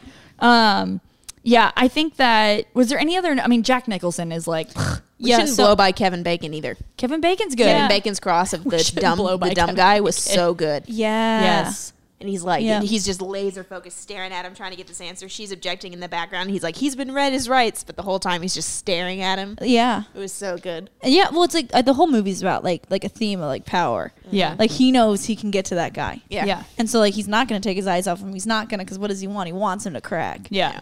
And so they and they set up so well that scene, because when they're walking into the courtroom to like start the court, you know, the trial for the day, and she's like, she's like, talk slow, like don't ask him don't use big words, like all this stuff, because he gets confused easily, and like, and that was another one of Joe Galloway's galactic screw ups. There is no reason she shouldn't have known that. I know that he wasn't there. That's crazy. She just never asked the clarifying question of like, who did you hear the code read from? Right. Yeah. Well, that's because she's never prepped a witness before, because she's not a trial attorney. Like when they were doing that montage and he's like sitting in the chair pretending, Sam Weinberg is sitting in the chair pretending to be the doctor. Like I've just done that so many times. Like, you know, like where you're questioning your co-counsel, like trying to get what does he say? He's like, were there no other signs of violence? He's like, you mean besides the dead body? And he's like, well, I walked right into that one. Shit, I walk into that every time. It's just like so accurate. Like I've done that before, where I'll like walk, you know, like you're trying, because that's like what you were talking about, where you're trying to set up those questions to like slowly lead like to lead the person to get to where you want. If you leave one little open avenue, they can skirt out of your You're getting him to try to. You're getting him to. You want to get him to a point where they're contradicting themselves, right? Because that's when you have them, or where they're proving your point, right? Exactly. All right, Jack Nicholson's like. We could spend 3 days. Do you know? Yeah. Okay, so how many scenes do you think Jack Nicholson's in this movie? Don't answer because you've seen it a million times. How many scenes do you think he's in? Based on just your what you think he feels like a big character, but he's only in like, I can think of the table scene, probably like 4 or 5. 4 scenes. Is he? But think about how when people think of this movie, they think of Jack Nicholson, right? And he's only in 4 scenes of the whole movie, but he's so every time he's on screen, you're like just glued. And that last scene's like 30 minutes long. Yeah, and it is iconic. Yeah. It is the climax of the movie. Yeah, for sure. No, but I love when you can see someone slowly unravel. Yeah. But what I thought was so strong about that was he never Tom Cruise loses it. Yeah. Because that's not who he is, and that's not. Like, I think that would have ripped everybody out of it. You know what I mean? If he just went crazy and starts tipping stuff up. Like, no, he's like a decorated. Yeah. So, like, he's furious, but he's always controlled. And that's what I like. That's another thing of, like, what's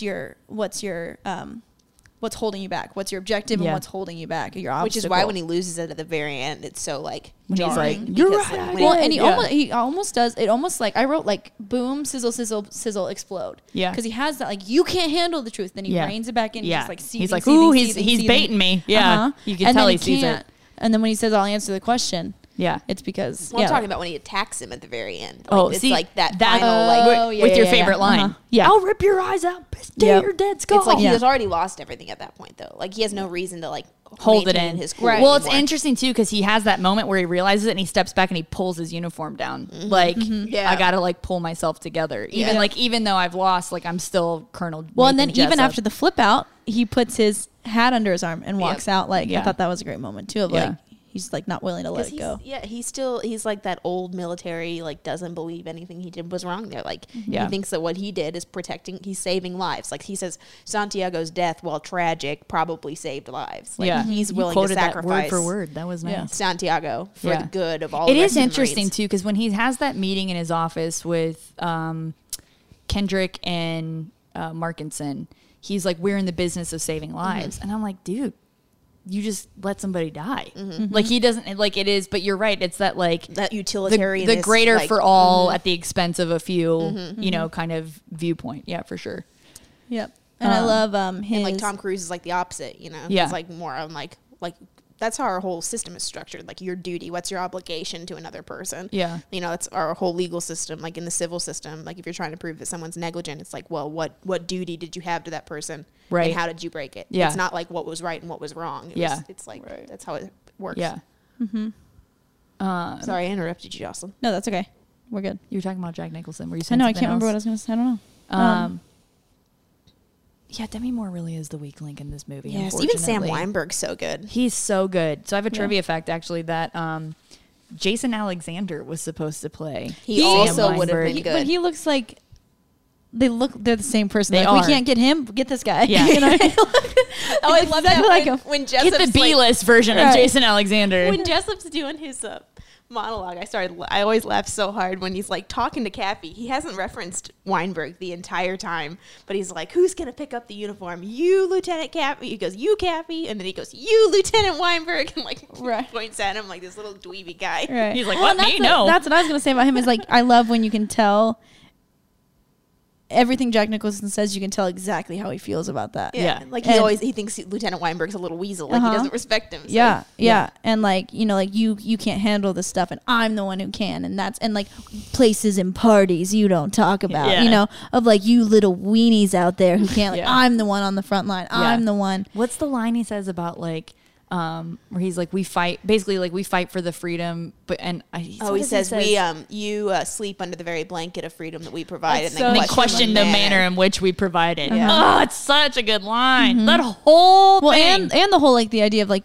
you don't want to talk about it, but deep down you want me there. You want someone like me who's going to put it up. That wall. You need me on that like someone wall. who's not going to like back down. And someone who's Which, like, and I think that's, like, the crazy thing about this movie. Like you said, it's interesting. It's a power struggle, but it is about, like, the ethics and everybody having, like, a different, and none of them are, like, entirely wrong.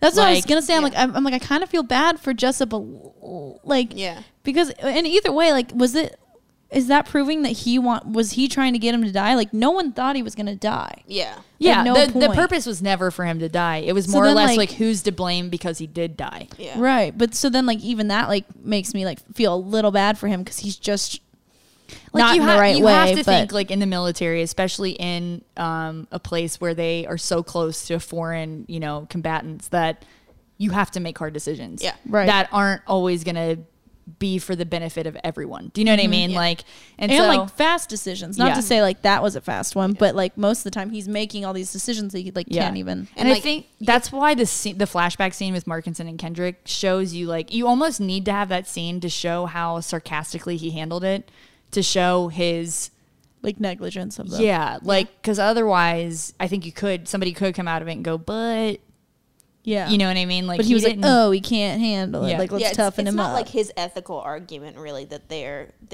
attacking. It's kind of like his lack of care, and his trying to cover it up after the fact. Like ethically, like there's an argument that can be made there that like what he was doing was to strengthen the unit. Like that makes sense. And then ethically, there's also the argument, that no, you have to value your responsibilities and obligations to other people. But also, like, what's it going to hurt you, man, to just transfer the guy off the base?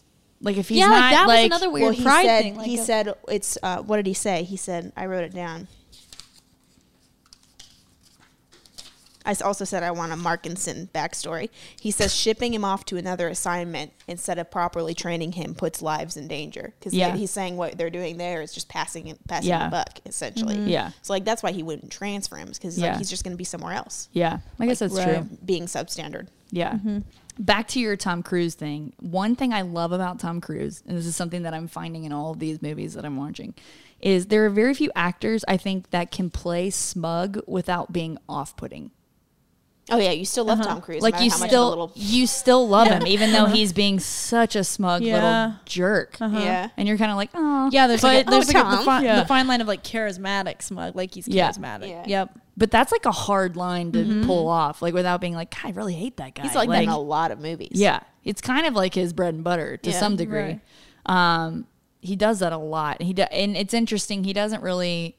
This is one of the few movies that I found early on in his career that he really understood the humor of it. Mm-hmm. He's gotten a lot more humorous in his later, I think after the whole Katie Holmes couch jumping Scientology weirdness incident, he's really kind of had to like invent himself differently as an actor. And so even like the last two Mission Impossible movies, and like there's one called Night and Day with him and Cameron Diaz, where he's almost making fun of himself as an action star. Mm-hmm. But there's a scene in Rogue Nation where he literally like, they have to like shock him back to life. Like they're like clear, like whatever. And he's like, we gotta go. She's, running from us. And so they go to get in this car and like Benji's like, can you drive?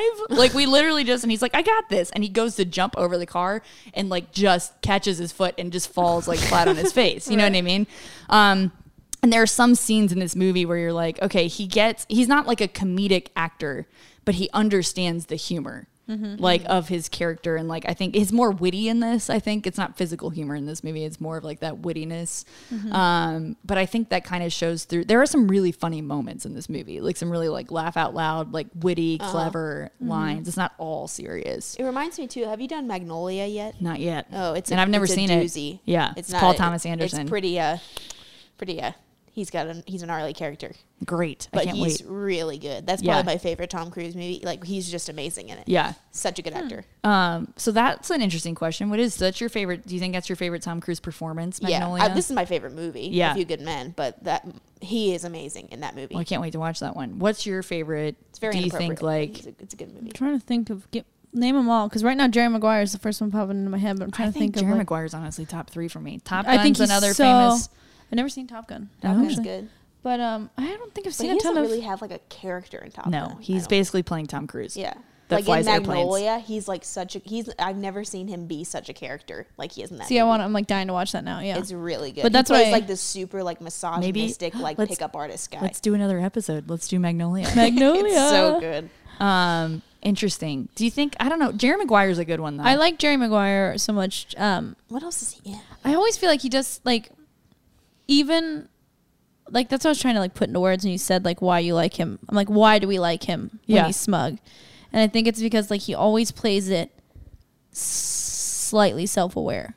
Yeah. You know what I mean? Like, it's almost like we get that it's, like, who he is, but he's not.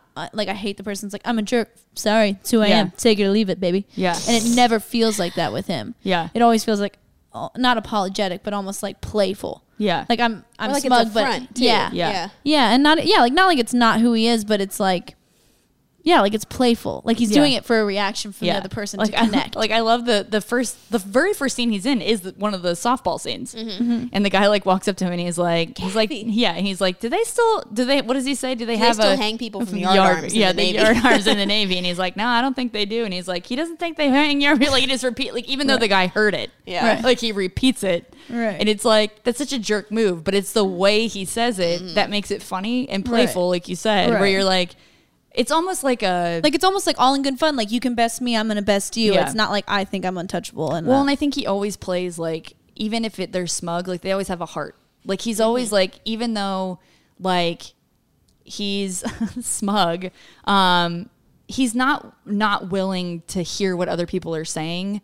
Like he allows Joanne to shape how he's thinking about it. Yeah, even though he maybe doesn't say it outwardly.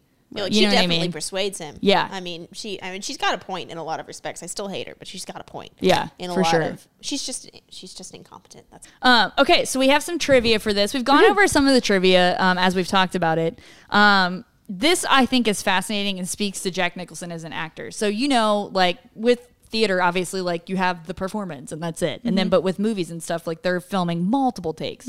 So Jack Nicholson repeated his famous courtroom monologue off camera several times so that they could film the reactions of other actors and actresses from various angles. Nicholson's memorable on-camera performance was actually filmed last. But according to Reiner and the other cast members, Nicholson gave it his all every take as if he was on camera. And Nicholson said he was quite spent by the time it was finished. Right. But imagine doing that. Like, how many times do you have to do it? I bet they did it. Probably like you have to think you've got Tom Cruise's angle, Kevin Bacon in the prosecution table, the defense, plus the judge and Dawson and Downey. So that's 6 different angles. They are probably doing multiple takes on each of those. So I would say a safe bet would be 20 times before they got to him. Jeez. And then he did that last one. And a lot of times what they'll do is the actor won't even do it. Yeah, like they'll just reading. they'll just have him come in and it's like whatever. And Nicholson was like, nope, I'm doing it. And they said he did it like 100% every time, which is crazy. And you think about how good that was. And it was like the 20 something time he did it. Such a good actor. He's so good. Has he won? He's won Oscars, right? Didn't he win one for like As Good as It Gets or something? I think so. Isn't Did he One win Flew for Over The Cuckoo's Shining? Nest? Isn't that a huge one too? One Flew Over the Cuckoo's Nest. I'm sure he's good won. in I know that he's one. been nominated a lot. I know they didn't want to use him in The Shining because of One Flew Over the Cuckoo's Oh, Nest. yeah. Wait, why? Because he was already crazy in it? Yeah. I've never seen that. I just know it's It was another like one too that people talk similar. about. Like they were like, Well, and they're like, no, everyone's going to see Jack Nicholson and know he's going to go crazy. It's not like just your normal average dad who all of a sudden starts going Like crazy. they're gonna be like, oh, he's It's Jack Nicholson. Right. The original play was inspired by an actual code red at Guantanamo Bay.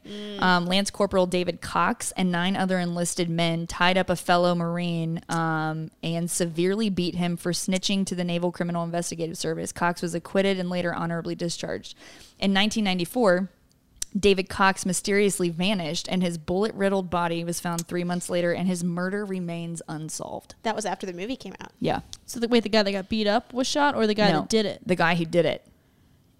Interesting. Yeah. Now Scary. that's a movie I want to watch. Yeah, that's scary. There's something a lot more like aggressive too and sinister about what actually happened. Yeah. Than what like the movie portrayed. Oh yeah, 100%.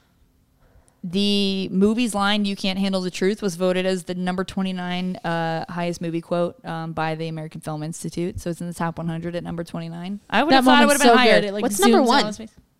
I think it's "Here's Looking at You, Kid" from Casablanca. I think. Is "Here's Johnny" on there? I'm sure.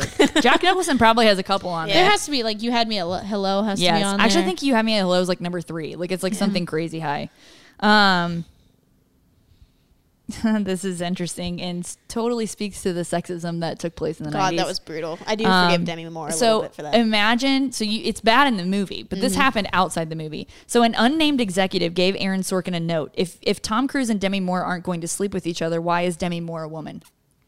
Oh my gosh. Well, I literally wrote that. I wanted to say, like, I thought the whole time, like, we're gonna have to watch them, like, when they started doing the date thing. I was like, no, like, why does it have to be that, like, I kind of love that they don't. Yeah, like, that was awesome. There's not some awkward kiss place somewhere or something. Or like at the end, like, this brought them together. It's like, no, you can have like a professional and be super happy for each other and like have a friendship. Exactly. And go out to dinner with each other. It says he responded by saying, "I said the obvious answer. Women have purposes other than to sleep with Tom Cruise." Yeah. Women have other purposes. And then Aaron Sorkin, said that he claimed that incident was the worst experience he's had as a screenwriter. Just that moment, not this movie. But like, because he's like, I don't understand why I have to explain why it's a woman. Like, they exist. And then why is it a woman? So Jack Nicholson was paid $5 million for 10 days work. He filmed everything for this movie in 10 days. He got paid $5 million. Well, after showing how much work he did on that one scene alone, I'm like, okay, well. Isn't that crazy, though? I'd like that to be 10 days of work for me. I wonder how, I've never really heard about, like, Jack Nicholson. You know, they always, like, have people, like, no one likes Katherine Heigl, and no one, like, I wonder what Jack Nicholson, because he seems like. I think people really like Jack. Yeah. According to Rob Reiner, Tom Cruise would always stay after rehearsals to work on perfecting his role. And I do feel like, for all of Tom Cruise's faults, he's a wackadoo. I think he's a great actor. I think he's weird personal beliefs, but he gives 120% to everything he does. Like, whether it's stunts in a Mission Impossible movie or these acting roles. Oh, we're also forgetting American Made. He's so good in American Made. He's so good in American Made. That's a more recent one. You should watch that one. Yeah, I need to watch. I like Tom Cruise. I just don't know a lot of his movies, I'm realizing. We'll just go back and look at the podcast and start watching them in the order we we do. 17 to go. Quite a love for Tom Cruise. But I think he's so dedicated, and I think he's one of those people that just like genuinely loves the craft. Like, I think there was I read somewhere somebody reported that he watches a movie a day. Like, he makes a point to like watch a movie every day. And he's seen so many movies. But I just think he produces. Obviously, he didn't do this because this is like early on in his career. But even now, everything he does, he produces. And he's so involved in the making of the movie. And I think he just loves it. Like, I think he just loves making movies. Right. Like, I think he just loves the thrill of it. This is interesting. The Defense Department refused to endorse the film. This meant that the filmmakers couldn't utilize any military installations during filming. So most of it was shot on a Culver City soundstage. So they couldn't, like the base, everything like that, they had to build. Like, that wasn't a real military base. The original play, A Few Good Men by Aaron Sorkin, opened at the Music Box Theater on November 15th, 1989 and ran for 497 performances. So it really didn't go for super long. This is interesting, too. The title for the play and the film came from a long-running recruiting campaign for the U.S. Marine Corps. The tagline was, "We're looking for a few good men," which it's now the few, the proud, the Marines. They changed it. Yep. This is, so you're probably not familiar if you've not watched a lot of Aaron Sorkin projects. This became a thing in the West Wing, but they're called walk and talks. where they walk from one room to another, and it's a huge dialogue scene while they're walking, Like which where is he's eating the donut, walking down the hallway. Yeah. So this was the first movie that Aaron Sorkin like kind of employed that technique. But I have heard from numerous actors on The West Wing that as an actor, it's so hard to do. Oh, I can't imagine. Because if you mess up, you have to go back and start at square one because you can't cut that. You can't cut it together. Because you'll you know be what in a I mean? different spot. It's one long take. Yep. And Aaron, I can't tell you how many, like, the most infamous walk and talk of The West Wing was when Kristen Chenoweth was on the show. And it's Allison Janney, who is like 7 feet tall with Kristen Chenoweth, and she can't walk on an apple box. So it's literally their actual height disparity on camera, and Kristen Chenoweth looks like a midget. Like Allison Janney, is she the one from Community who's married to Dave Franco? Is that who that is? No, that's Allison Brie. Allison Brie. Allison Janney's Drop Dead Gorgeous. She's the Help. She's the I'm sorry, Genia. The mom. Who's she in Drop Dead Gorgeous? Have you seen? The friend of the mom. Who's Have you seen I, Tonya? Yes, but I don't remember. She's her mom. Oh, okay. Yeah. I remember her from the beer can stuck to the The best But thing not about the blonde, the brunette, the hairdresser yeah, lady. the one that's like, you can come to my trailer if you want. Yeah. But the best part of I, Tonya is when it cuts back to her interview and she's like, what the? She's like, I am not even part of this story. Like, it like cuts back. She's like been out of the movie for like 30 minutes. That was a good movie. So I loved I, Tonya. Demi Moore reportedly agreed to negotiate her $3 million asking price down to $2 million because she was competing with Jodie Foster and Linda Hamilton, like I said before, and needed a hit after a string of box office failures. So she was like, they want her? I would have forked over the 3, and Jodie Foster would have been incredible. I know. Had she done Silence of the Lambs by this point? Jodie Foster? When was Silence of the Lambs? No, that was 94, 95. Yeah. When was that? I guess, but what had she done by then? She was a child actress, wasn't she? Yes. Oh, yeah. She would have been amazing. But I am imagining that it was budgetary cuts. If they had somebody come in and be like, It was 91. Yeah, so she'd already done Silence of the Lambs was 91? Yeah, I was going to say, I'm pretty sure It was released on before this. February 14th, 1991. She would have been so good. Oh my gosh, I know. Demi Moore really is the weak link, but she took a pay cut, and I'm sure it was budgetary where they were like, yeah, we could use that $1 million for something else. Yeah. It was the only Best Picture nominee that year that didn't win any Academy Awards. So it didn't win anything. Isn't that shocking? Yeah. So there are 2 Misery novels that can be seen beside Danny's typewriter while he watches a ball game. And it was Rob Reiner's little nod to Misery, which he also directed. That's awesome. Let's see here. A recent college graduate, Aaron Sorkin was working as a bartender at some New York Broadway shows, and he wrote the entire play on cocktail napkins during Act 1 of La Cage aux Folles. It's crazy. I know. You know That's what La nuts. Cage aux Folles is? No clue. It's it's like can. Well, it has a whole show, and it's about like a back. It's like it's what Birdcage is based off of. Didn't they make you watch Birdcage? Yeah. Yeah, but then there's like can dancers, but they're all men. It's like amazing. It's awesome. That's awesome.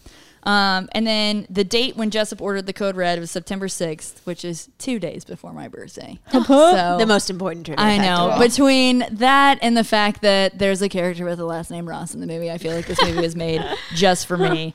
Such a good movie. So good. Did you love it? Yeah. Did it live up to the hype? Yeah. Some amazing actors. Okay. Yeah. Awesome. I'm really glad you enjoyed it. This really Yeah. was a long time coming and now I have to watch Misery. I think that's the trade-off that now you've watched a Why few can't good Tom men. And I'm Cruise just be so in it? happy to. It's like one of the few like law movies I've loved that after law school still like is like, yeah, it's a good movie. Like Yeah. it still works. Like Yeah, law like it school did ruined ruin every it. movie. Right. Every law movie. Oh, I'm for sure. me. Like, did law school ruin Legally Blonde for you? Oh my gosh, don't even I could do 3 hours on Legally I'm like, I know Blonde. everything I know about law from Legally Blonde. So. Although my cousin Vinny, surprisingly, very accurate. What's the exercise gives you endorphins. Endorphins make you happy. Happy people just don't kill their husbands. Right. Clear, classic evidence. That's right. It's obvious that she didn't kill. So bad. Oh my gosh. You got into Harvard. What? Like it's hard. Okay. I'm so glad. Misery, we'll watch it. Yep. Obviously won't be on the podcast. Maybe we'll do a Kathy Bates podcast after this. What would I know the what I'm gonna title call be? it. Give us a minute. We can cut it out. It's like we just came up with it. Yeah. We just came up with it. Like, what could it be? Kathy Bates Gates. I 'cause don't you know. got booze Bates cruise. Gates. Does it have to be alcohol related or can No, it be I don't like. Splashy with Kathy. Somebody was like, "Do Emily Blunt next, and then you can smoke weed." And I was like, "No, I'm not Emily doing that." Blunt? Yeah. Like how many great movies is Emily Blunt in? Like I did Meryl Streep. Meryl Streep. Okay, here's actually the nice thing about Tom Cruise is that for his age and the other people that I would consider in his iconic status, like Meryl Streep or Tom Hanks or people like that, he actually has like 20 less movies than those actors. Really? Like Tom Hanks has been in like 60 something. Meryl Streep's been in like 70. Meryl Streep is amazing. And I'm like, 44 was doable. I'm like, 70 something is going to be a lot. Sometimes he's in a movie with Meryl Streep. What movie is it? Do you know? Valkyrie. No, but that was a good guess. I don't know. Lions for Lambs, 2007. Never seen it.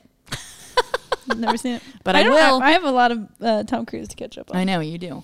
All right. I don't think we've not come up with a Kathy Bates. We're on it. We're gonna all I can think of is Splashy with Kathy.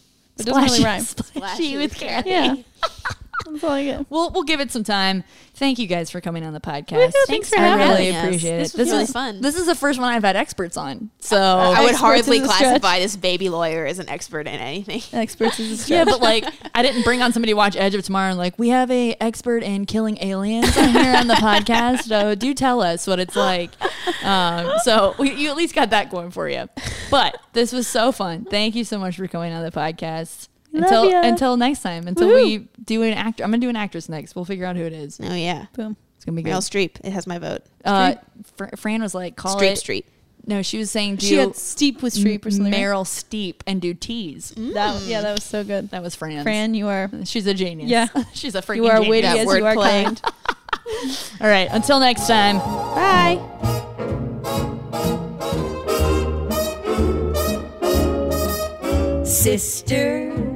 Sisters, there were never such devoted sisters. Never had to have a chaperone, no sir. I'm here to keep my eye on her, caring, sharing every little thing that we are wearing. When a certain gentleman arrived from Rome, she wore the dress and I stayed home. All kinds of weather, we stick together, the same in the rain or sun.